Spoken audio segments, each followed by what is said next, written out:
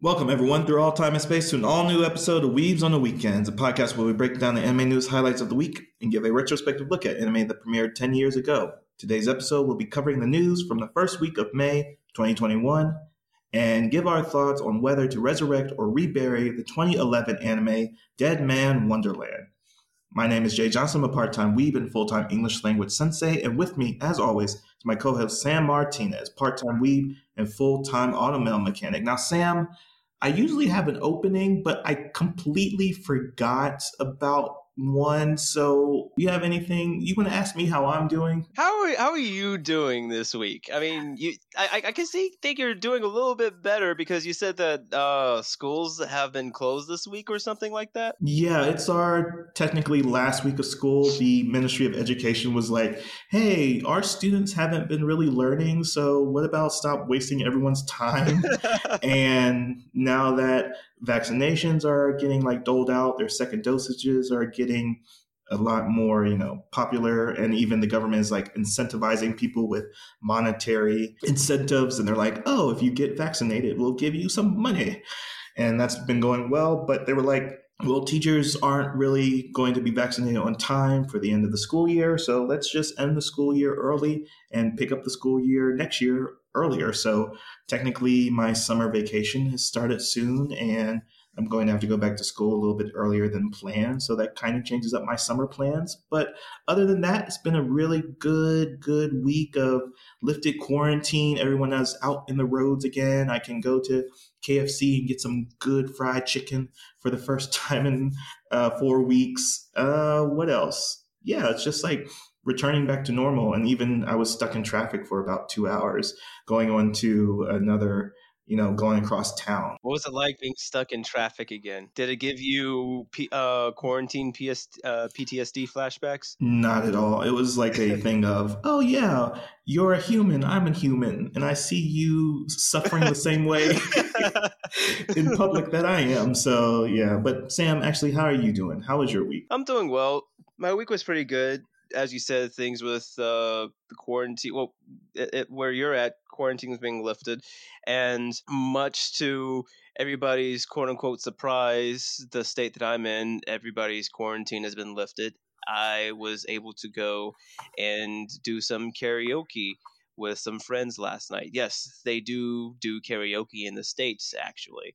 And as I said, it was pretty nice. All right. So what's your go-to karaoke song? So if you're going to pick the first song off the night, do you go with your best song? Do you go with your second best song? So what's that song I for go you? my first song, which is usually a bit of a warm up, is "This Is How We Do It." It's usually good because it's usually on a Friday and everybody's in the Friday vibes, and it's right in that little niche where it's just old enough for the old heads to be like, I recognize this song, and just new enough for the newer people to be like, hey, I heard this song before. So it's like that good middle ground where you can sing it and both parties would be able to participate. I bring the old heads to the forefront because the place that I go to for karaoke, it's a lot of older people.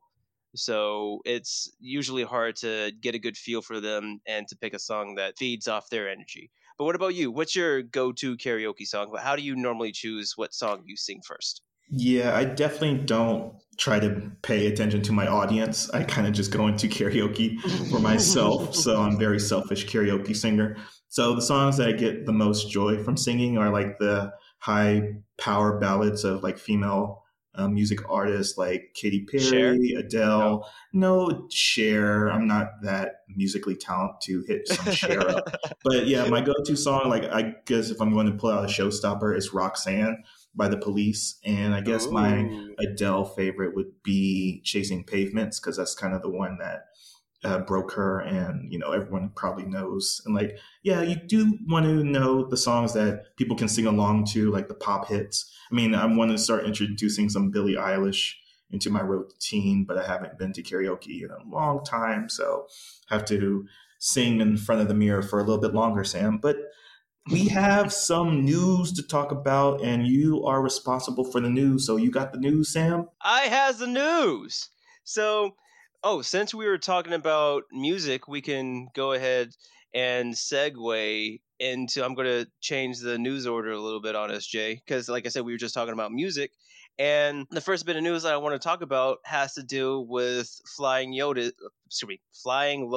and the Yasuke anime. So for those who aren't aware, Yasuke is the Netflix original anime series that was made by the musician Flying Lotus. And I'm sorry, he was an executive producer and a composer for Yasuke. And essentially, Yasuke is to be a historical fiction rendition of the, how would you say, I guess legendary, not really mythical, but I guess the legendary black samurai who was supposed to be the only African foreigner who was given the title of samurai in Japan. And there was a tweet by the Flying Lotus saying how these first 6 episodes was to serve as an introduction to the world of Yasuke, and they have a lot more ideas and wants to build upon the world of Yasuke in the works, and they hope that this is the beginning of something great and grander. So, Jay, what are your thoughts on this? And I know, like, we've watched the first episode together. I don't know if you watched any more of the show, and from our watching it, it seemed like you were acquainted with the Flying Lotus. What are some of the songs that you know him from that I may know but may not recognize his name? Right. Yeah, because Flying Lotus has a large discography, I guess, his like filmography for music. But the ones that I know him most, familiar with his work is with Carol and Tuesday, which was a very underappreciated anime back a year ago because it was held up in Netflix jail for a while when Netflix jail was actually a thing, and how they were really holding hostage their anime on their service, as well as first introduced his music production skills in the Blade Runner animated series, the Blackout 2022, I believe it was. But we talked about that, a year ago when it first came out, because it was wholesale coming with the new Blade Runner movie, as well as the 2 animated series, as well as basically getting that mixture of Netflix moving into the anime scene. So Flying Lotus has kind of been on the front edge of that, carving out his own sense of musicality because he's a hip hop artist. And even he started with back on Adult Swim with the Boondocks, even before then. But he premiered his music there, and I even like his little shortened name, which is just Fly Low. I actually don't know his real name because I've always known him as Flying Lotus. But his musicality is something that you would kind of vibe with the likes of Samurai Champloo, that kind of electronic hip hop music that you can really just pump up at a party. So yeah, so for those few anime.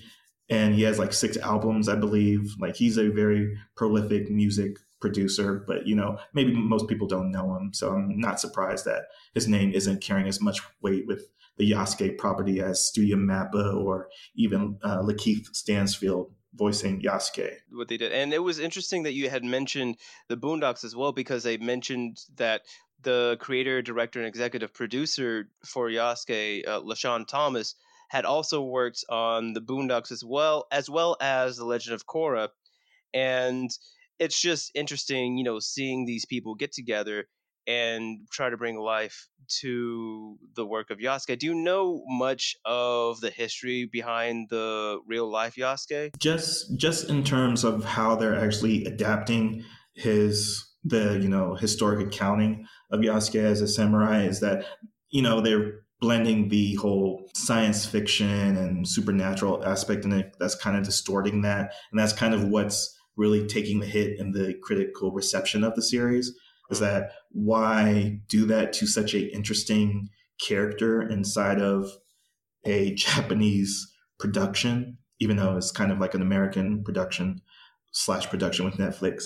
But with the whole child aspect, the whole lone wolf cub aspect to it, they're taking a lot of liberties that is really divorced from the actual reality of Yasuke's story. So they're keeping it with the whole premise of yes, he was an Igbo, I believe, from the Igbo tribe of the west coast of Africa. He Mm-hmm. was a attendant to a European from the Dutch East India Trading Company. That's kind of what's the setup from the first episode. And then what happened with downfall of Nobunaga, and he went into exile essentially, and that's where the story kind of diverges. So the setup is historically accurate, but then everything else isn't as Yeah, much.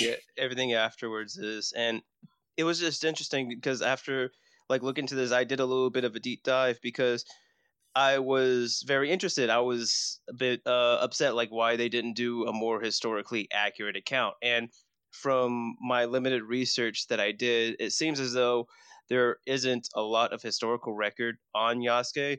Like you said, there's basically he really did exist and he really did serve under Oda Nobunaga, but there's not much that is out there saying what tribe that he's from. Like you said, they think that he is from West Africa, but they aren't sure which particular company, and they weren't sure who he was working under before he met Oda.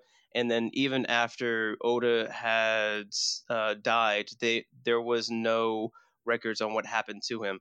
So it was a bit interesting to hear that, even like there's a lot shrouded in mystery regarding this character and why they sort of took as many liberties as they did. So just a little bit of a historical thing and a little bit of a highlight. And we were talking about music, so I wanted to keep the vibes going in that direction. So on to the next bit of news that I have is our good old friend Demon Slayer, who likes to pop in and out of our news. And I'm not sure if you were following this following this news when Demon Slayer had come to the U.S., but Demon Slayer had finally became the first Japanese movie to top the U.S. box office since the Pokemon movie that had come out. And Jay, well, was I right in assuming that you weren't following the box office records for Demon Slayer when first came to the States? Not at all, because one, Demon Slayer has broken so many records. It's like kind of a moot point now that how, the Avengers Endgame was in kind of functioning in the same way. Like, of course, it's breaking records. Of course, it's a good movie. Of course, it's going in for a Oscar run. Of course, it won the Tokyo or the Japan's Oscars for Best Animated Film. And I kind of lost track of it because everyone was talking about it so much, and I watched it a month or two ago. So yeah, I've kind of dropped off the Demon Slayer train because I'm just so hyped for season 2. It's just like, yes, okay, let's move on, guys. We have season 2 to get hyped for. Let's stop talking about the movie. So it was just funny because I think I told you and our audience before when Demon Slayer first came out, it was in that same weekend as Mortal Kombat. And I thought for real that Mortal Kombat was going to win out in the end because Mortal Kombat is just more well known here in the States. However, the earnings, oh my goodness, it was just like a neck and neck race there because Demon Slayer had earned $6.4 million, whereas Mortal Kombat got $6.2 million. So it just slowly edged by. And I guess just a little quick of a trivia quiz for you, Jay. So the top three animated movies that had surpassed all the that had surpassed U.S. box offices before, right? So there were three slots. The first being Pokemon, the first movie. The second being Pokemon 2000. And now Demon Slayer is in that number 3 spot. What was the previous third spot that Demon Slayer had knocked out? That's interesting. I mean, given how, wow, because I would not have guessed those first 2 spots as being held with Pokemon since they have like 27 movies. I think that's the current count of Pokemon movies. And when it's like Pokemon is such a 90s kids thing, so I can't even judge about the popularity of the Pokemon franchise right now. But I would guess it's a director of Your Name. So I'm guessing that's Your Name. Would you rather have a hint and take another guess? No, I want to lose. Okay. So, in all actuality, that was a good guess. But if you had kept the '90s theme rolling, it was the previous spot had belonged to Dragon Ball Super Brawly, which had came out recently, and Demon Slayer was the one that had knocked him out of its third place on the podium. So that was just very interesting to me that and I know you and I have talked about it before how essentially this movie doesn't give a damn on whether or not you knew about the Demon Slayer lore. It just wanted to keep on going, and the fact that it was able to garner as much attention and as much popularity as it did. On to another bit of news. It is on another movie, and this movie is known as Misaki no Mayoga, and this is another anime film that had just released or revealed its main cast, additional cast, and had also released a trailer. The reason why I chose this film was mainly because I think it was our last episode or the episode before that where you had mentioned I'm trying to remember it's not necessarily the plight, but the issue of runaway teenagers in Japan, and it reminded me of Tokyo Godfathers. And I feel as though that this movie is going to fall underneath that same vein as Tokyo Godfathers. Maybe take it a little bit more of a somber approach. But Jay, did you know about this movie up until this bit of news, or did you know of any of the cast or the production companies like David Production? Yeah, so yeah, it's David Productions. Damn, I wish you didn't say that because I wanted to I'm sorry. brag about how I follow David Productions. Just because we're probably not going to get another season of Fire Force, and how much I love their sound design or how much they pay attention to that in their production cycle. But yeah, so given that the story has a premise of, well, you can tell us the premise, but I definitely see the parallels to the epidemic. It's actually an epidemic of runaway teenagers, or that Okay. kind of disconnection with the Japanese household of overbearing parents. There's a giant wave of understood domestic violence in Japan, given it's a highly patriarchal system, and a lot of kids are under the pressure to live up to unjust expectations from their parents. So, with the premise of this and with David Productions animating it, and how the setup is basically around a community of lost people or people that are vibing for a connection, that is definitely going to tug on the heartstrings. And I think it's scheduled for this summer, right? Hold on, give me a minute. I had the synopsis up instead. It's slated. Okay, hold on. That's the light novel serialization.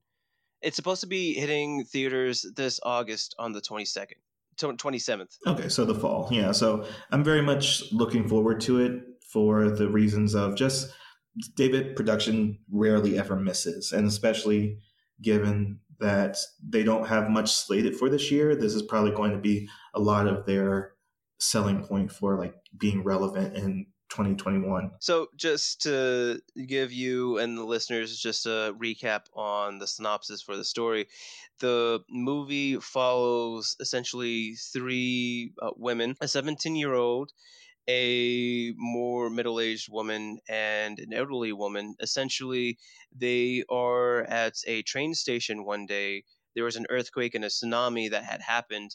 They essentially live with each other and start to make a commune amongst themselves. You find out that the 17-year-old had lost her parents in the earthquake and the tsunami.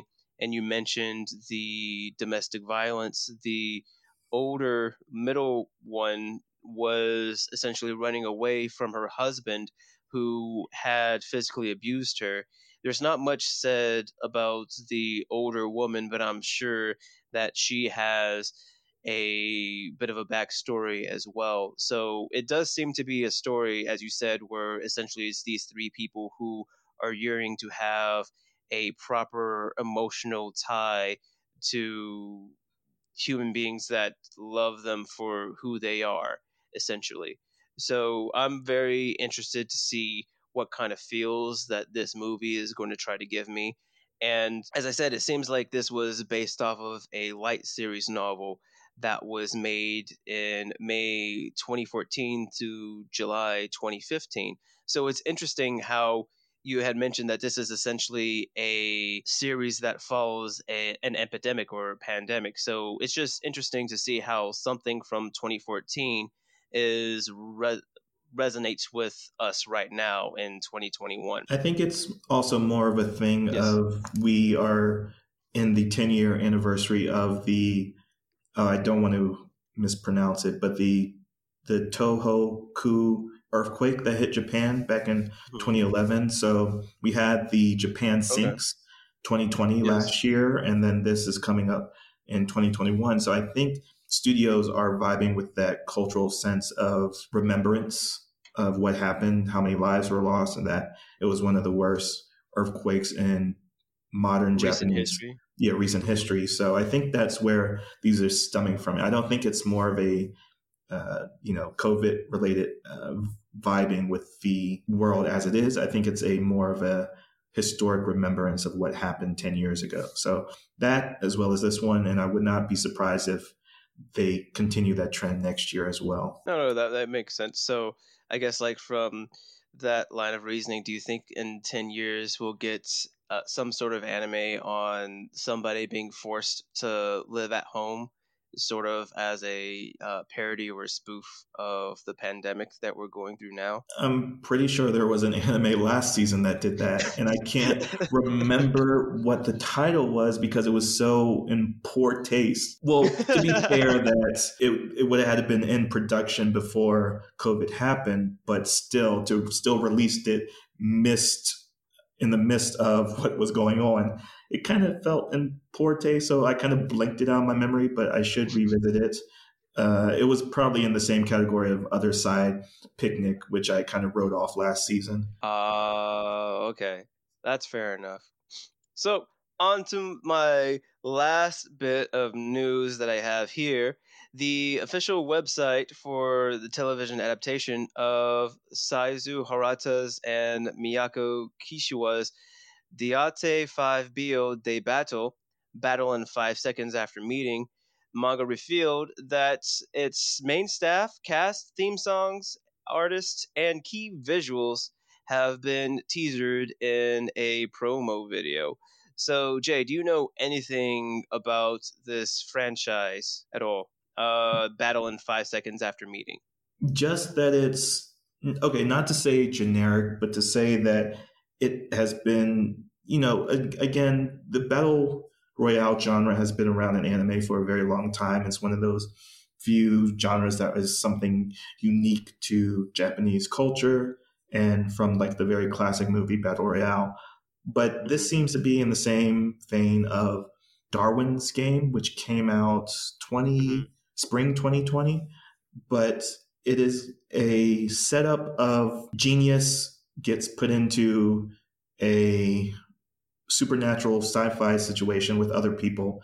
They have to battle to survive, and there's superpowers.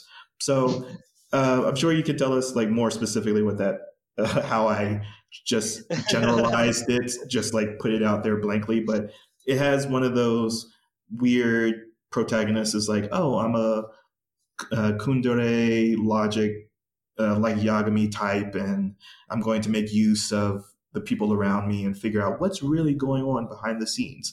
So it has all the trappings of something that will probably last a couple seasons and what's going to attract a lot of attention for, just placating to the lowest common denominator. I am not speaking very highly of this manga, even though I'm sorry, but it's just the case of this fits so well into the battle royale genre that I'm not surprised that it wasn't done sooner. True. I feel as though the reason why this came up to my mind because this felt like there was another battle royale genre, or there was another battle royale franchise. I don't know if it was this one in particular, but I think like there was another anime like this where it was a whole bunch of kids. They were essentially locked in this room, and they would have to fight and do puzzle games so that they can leave. A little bit like Saw, where they just wake up and they're in chains and things like that.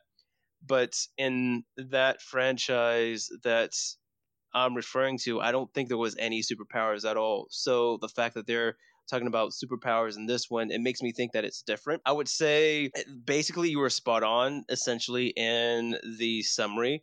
The only thing that's different, but it's so small of a point that it's moot, that this kid, the main character that we're following, everybody else is afraid and is deathly scared of the games, of the logic puzzles that they have to go through to get out. But the main character finds it challenging and exciting. So I guess we see his purpose or his drive, that being different, coming from a place of enjoyment and fear, would give some sort of a difference through the typical, say for instance in High School of the Dead, right, where we follow the main characters and it's a life or death situation, typical life or death scenarios, right, where it's like, I need to, get out of here, and everybody's worried.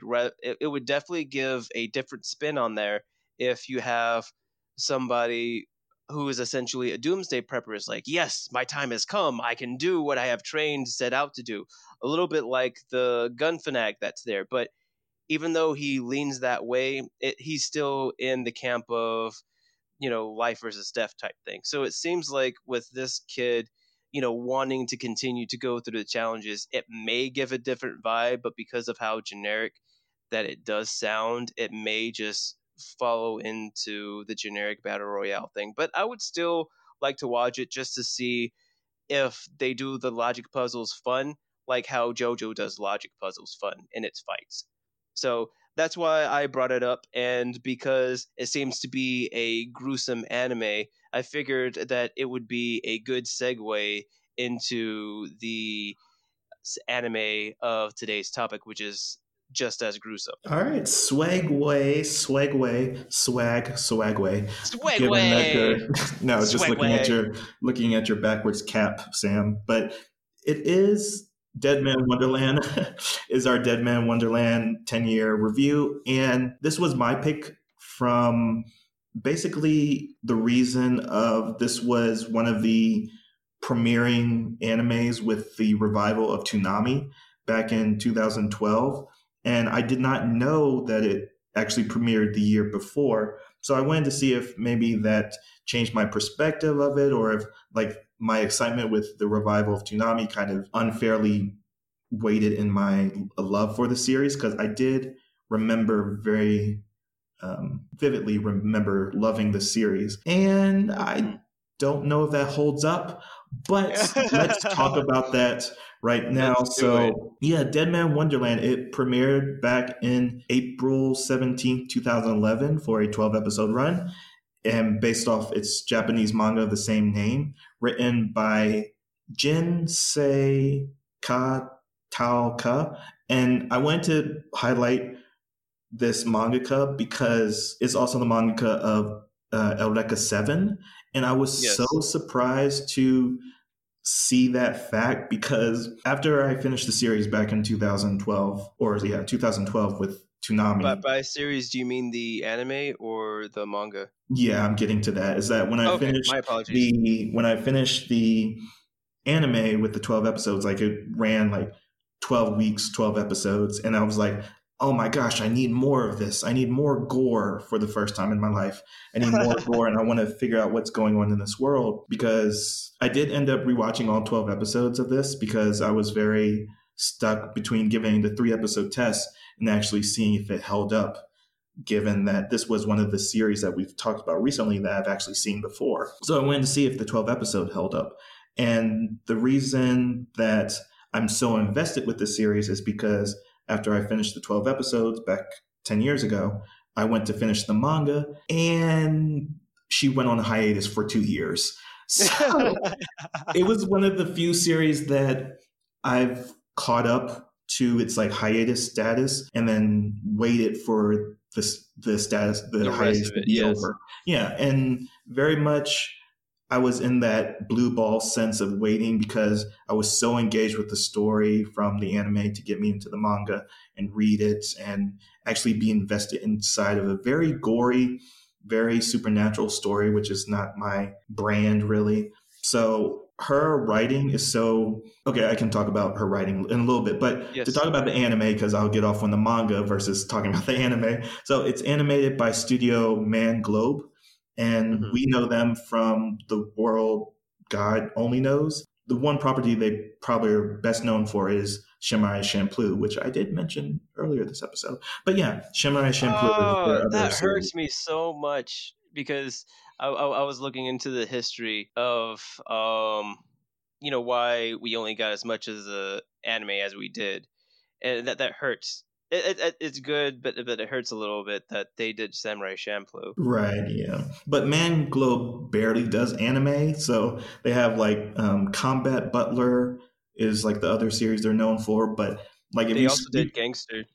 oh well, Gangster, but it's like they're not known for that, I guess technically. Like True. Yeah. Gangster's kind of It's supported on its niche. It's own. niche. Yeah, Yeah. yeah, Gangster's supported on its own merits. But yeah, and yeah, you can like easily scroll through all their filmography for Man Globe. But this is a 17 plus rated series in the sci-fi horror, and the story centers on another high school student convicted of the mass murder of his entire class and sentenced to a prison amusement park known as Dead Man Wonderland. And is it available on Funimation? I believe it's available on Funimation. It is. It's available on Funimation. I would say the OVA though, because they had one OVA that came out. I don't think I have to look and see if that was available on Funimation too, or if you can get that on Amazon. Yeah, the OVA covers a side character of Crow, which you don't get introduced until episode 4.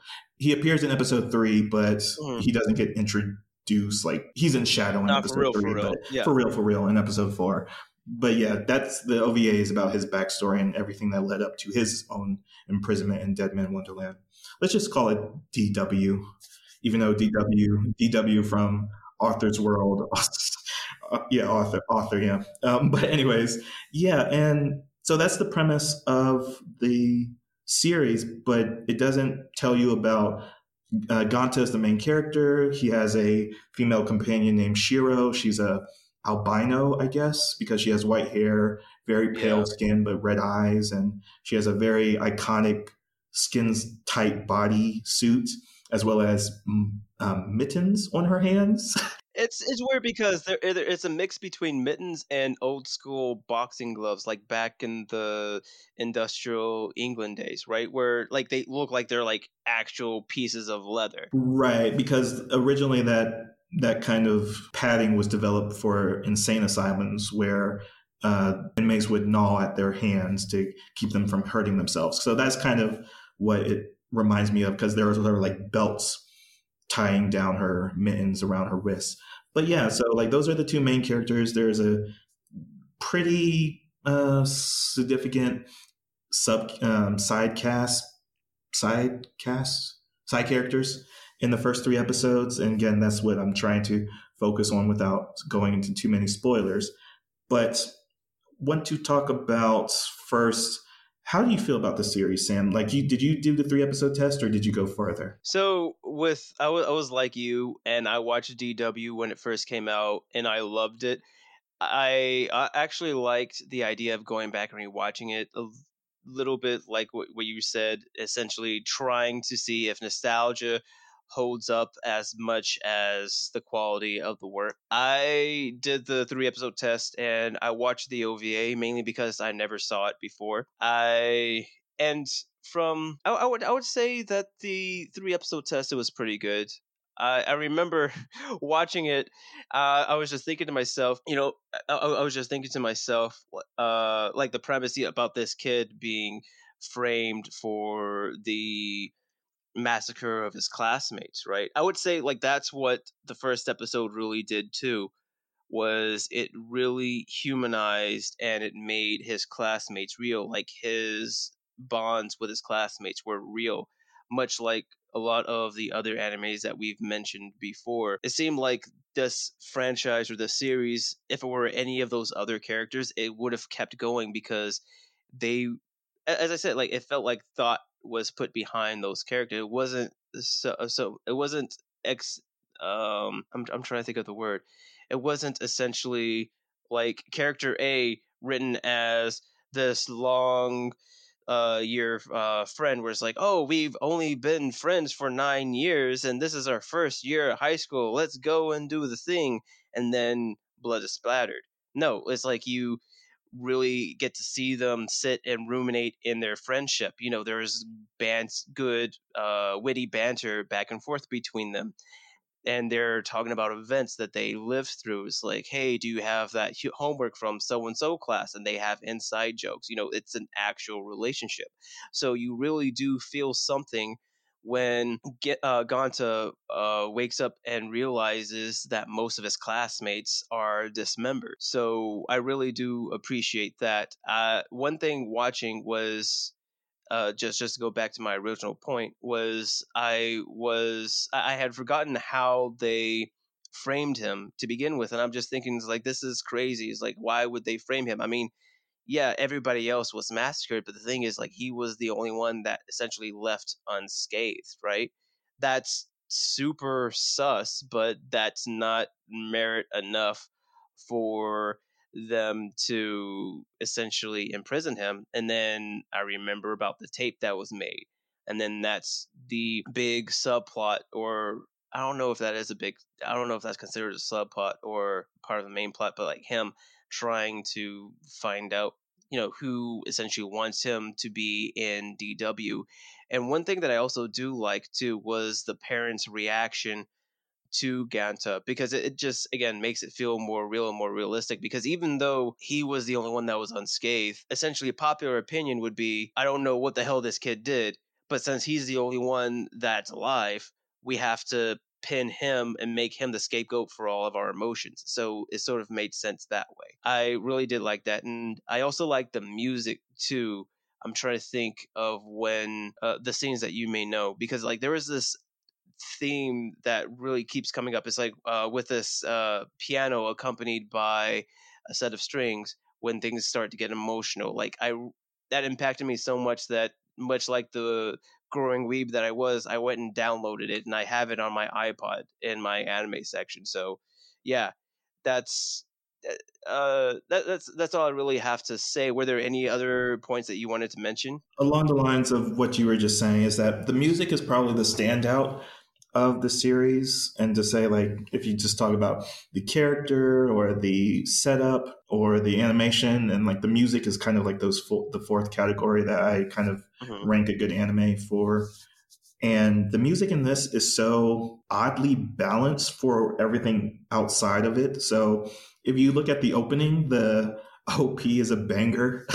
And Yes. it's so odd that, you know, that hasn't really stuck in my mind because it's a very muddled way of introducing characters. Like OPs do a lot of things, and this one is kind of just the music by itself is what stands out because it's a Dead Man Wonder band. Yeah. And it's a American Japanese band, rock band from back in the day. That's why the music, or not the music, but like that's why the English sounded so clean. Exactly. Yeah. So like they do a lot of music in this vein, but they're like post grunge. They have like this weird Linkin Park God Hand vibe that I very much vibe with, but it's very much a music serves the OP and not the other way around. So, but then everything else with character moments, there's a lot of somber piano tones that plays out consistently. Everyone kind of gets their own musical cues. Like Shiro, kind of when she gets introduced, she stands very much opposed to how Ganta's music is composed, because Shiro is very much the heart and soul of the first 3 episodes.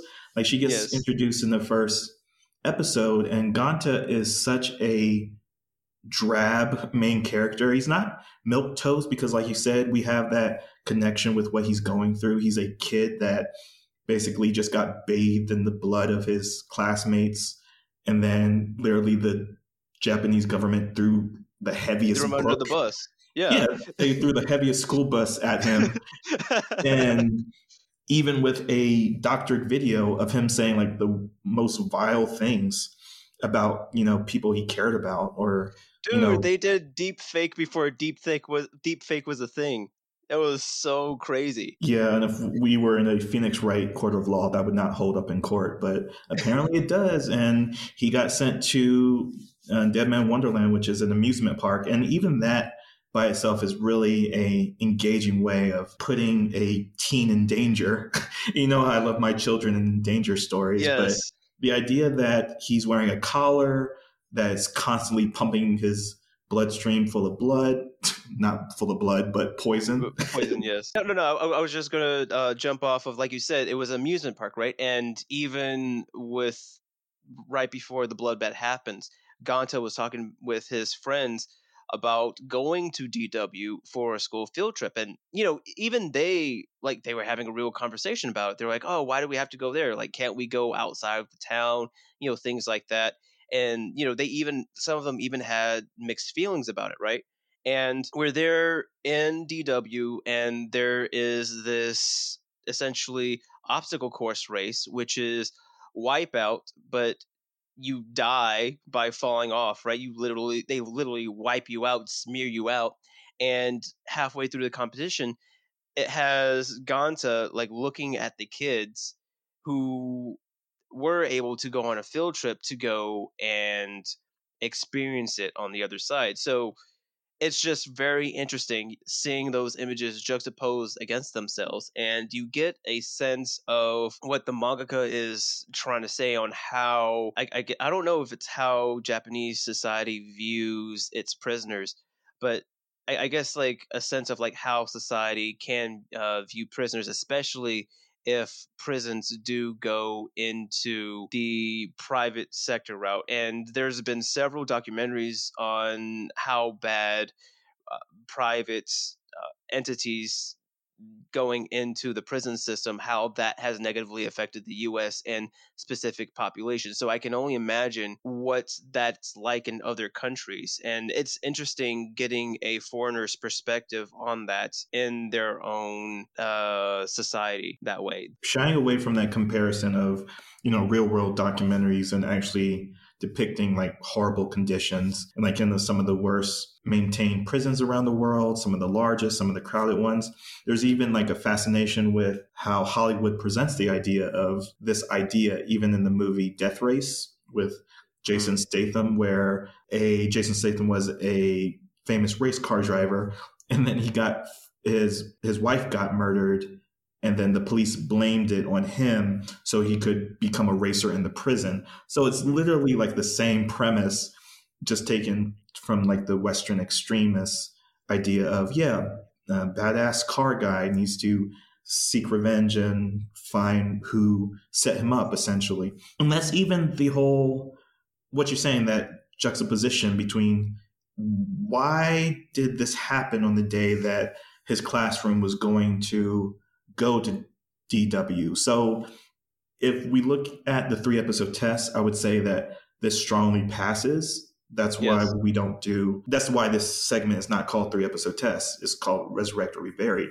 for this exact reason, because those two things aren't equivalent. A series that has a strong opening cannot have a strong finish or a middle. So just to say that the premise hooks you in, that Gonta is a tragic character. He's a whiny kid, of course, but what else is he supposed to be? He's the Shinji. He's the Shinji from Evangelion. He's thrown Exactly. into. However, I do like you said, like he starts out as Shinji, but with Shiro and his interactions with Shiro, she causes him to grow. Like you said, like he's Shinji and he has the right to mope. He's a kid that's being thrown into a prison with adults who know like all the stuff that he's going to have to get involved with. But but instead of shying away and dying in the dark because of his interactions with Shiro, he's essentially picking himself up and being more active about his own path and destiny. Because we see in episode 3 where the warden, who I think is the sole influence for prison high school, by the way, but how essentially the warden is telling Gonta to meet her at this location, but then when he has a lead on somebody or the entity that had framed him, he decides to go after his lead instead of following the rules.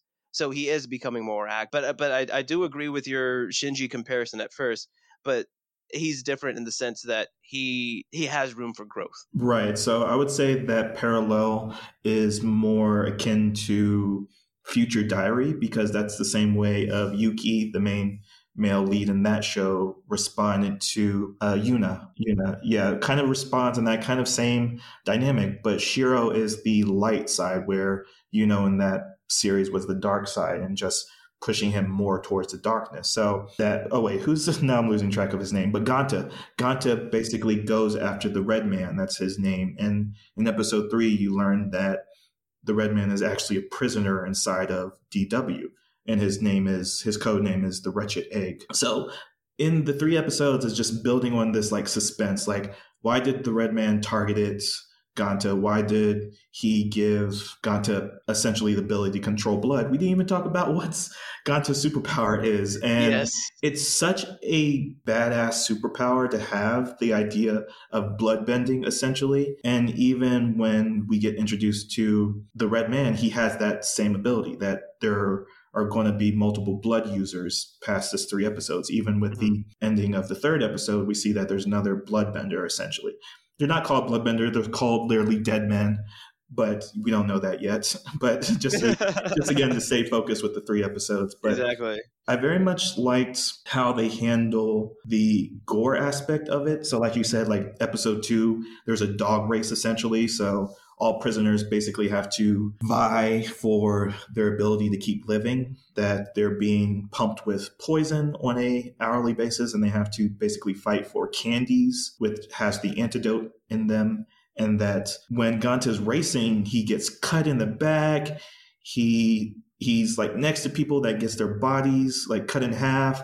There's like guards on like people get liquefied too, man. It's intense. And then they even go to the audience to show that, oh yeah, this is a entertainment. This is a place of fun. It's an amusement park.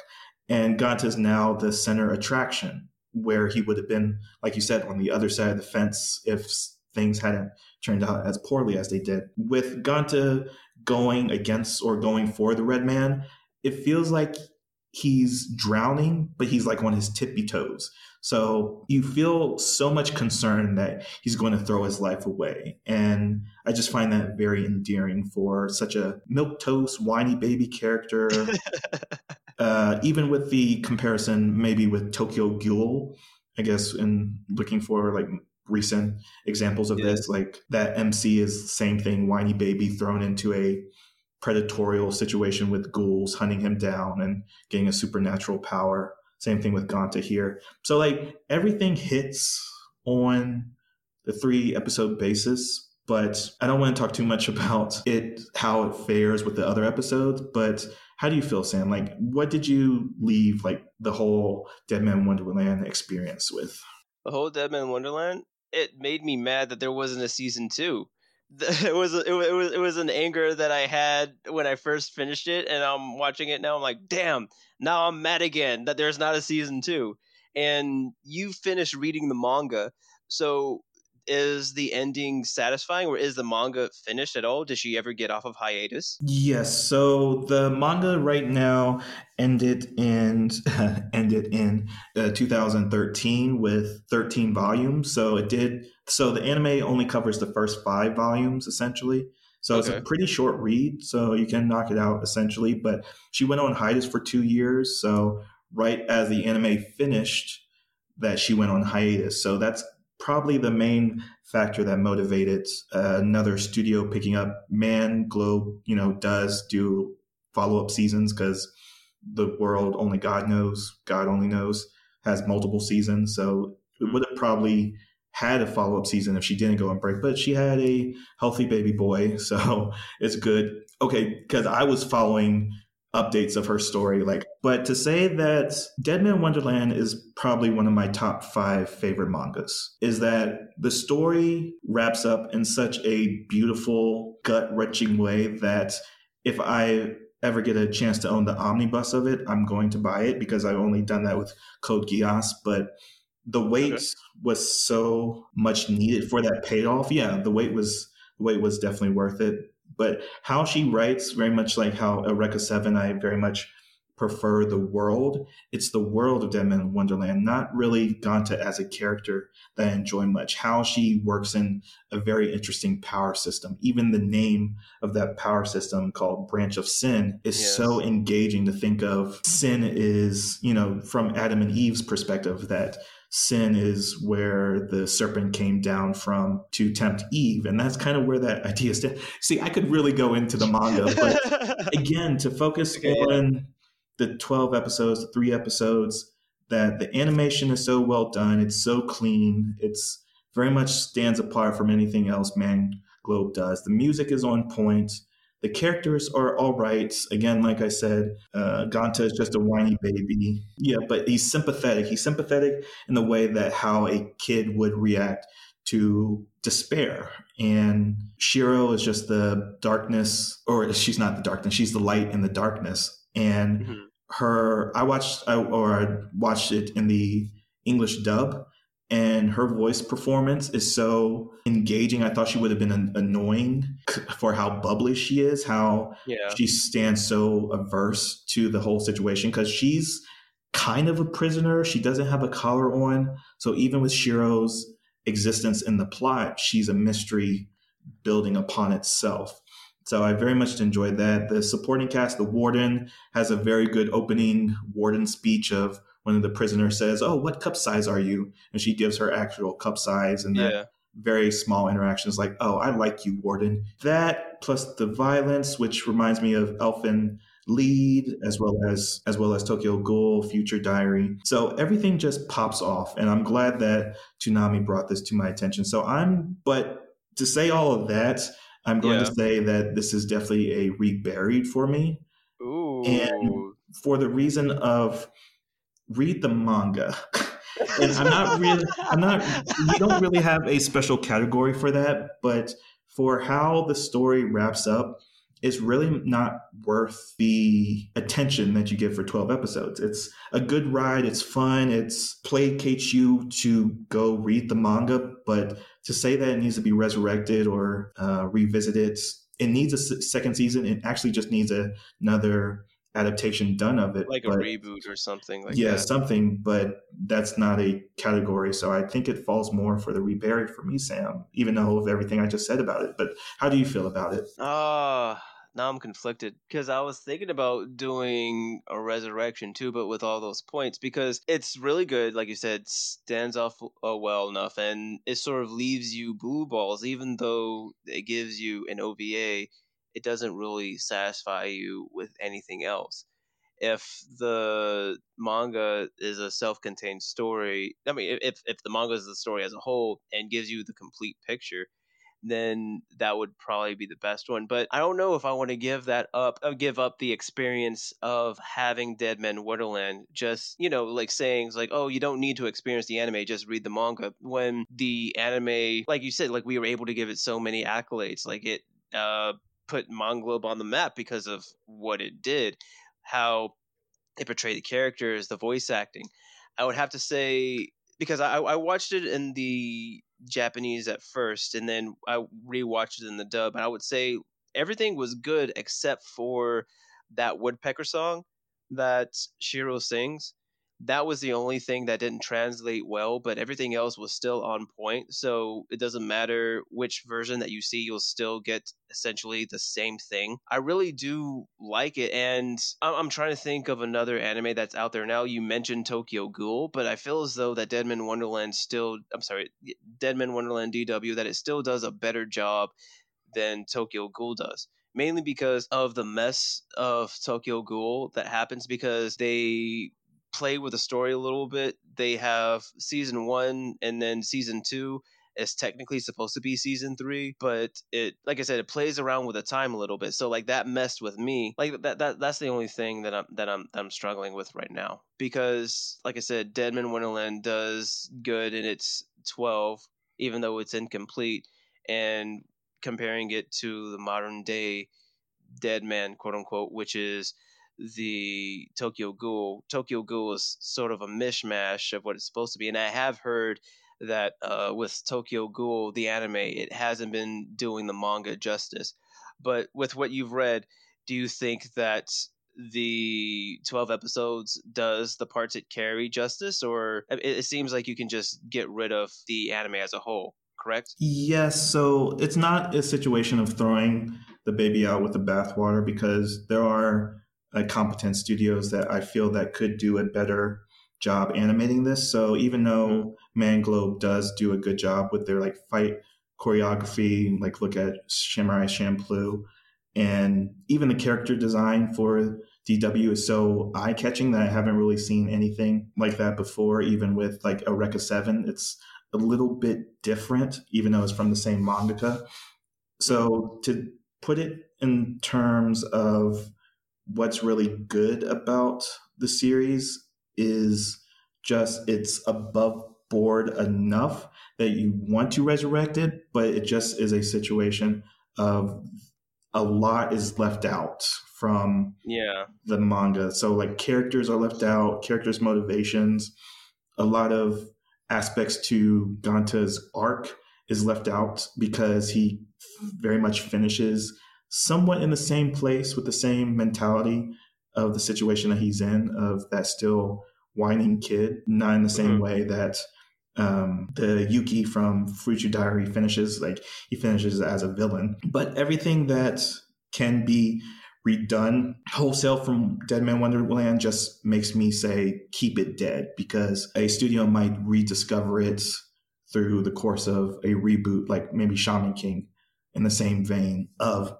finishing a story because it was hiatus and it made its season 1 stop essentially. So how do you feel now? No, I feel a little bit better about making it a rebury because I'm comparing it now to Soul Eater, because essentially Soul Eater had the same problem where it went up to a point, then it sort of went on hiatus and it had to make its own ending to end the series. But the thing is, with Soul Eater, it gave us enough content to have a fuller picture of the story, even though the anime ending was trash, and it makes you want to go back and